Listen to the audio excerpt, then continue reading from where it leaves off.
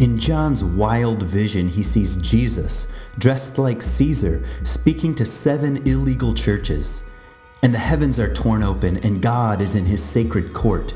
Jesus is now a lamb, slain and alive. Then war breaks out against the empire and the beasts that rule it. Some saints survive and some die. Evil and justice are making war on one another. The devil, the serpent, the dragon, human evil itself is finally defeated. A new Jerusalem appears where the tree of life heals the nations and their hatred. The tears of humanity are wiped away. It ends with an amen, meaning, may it be so.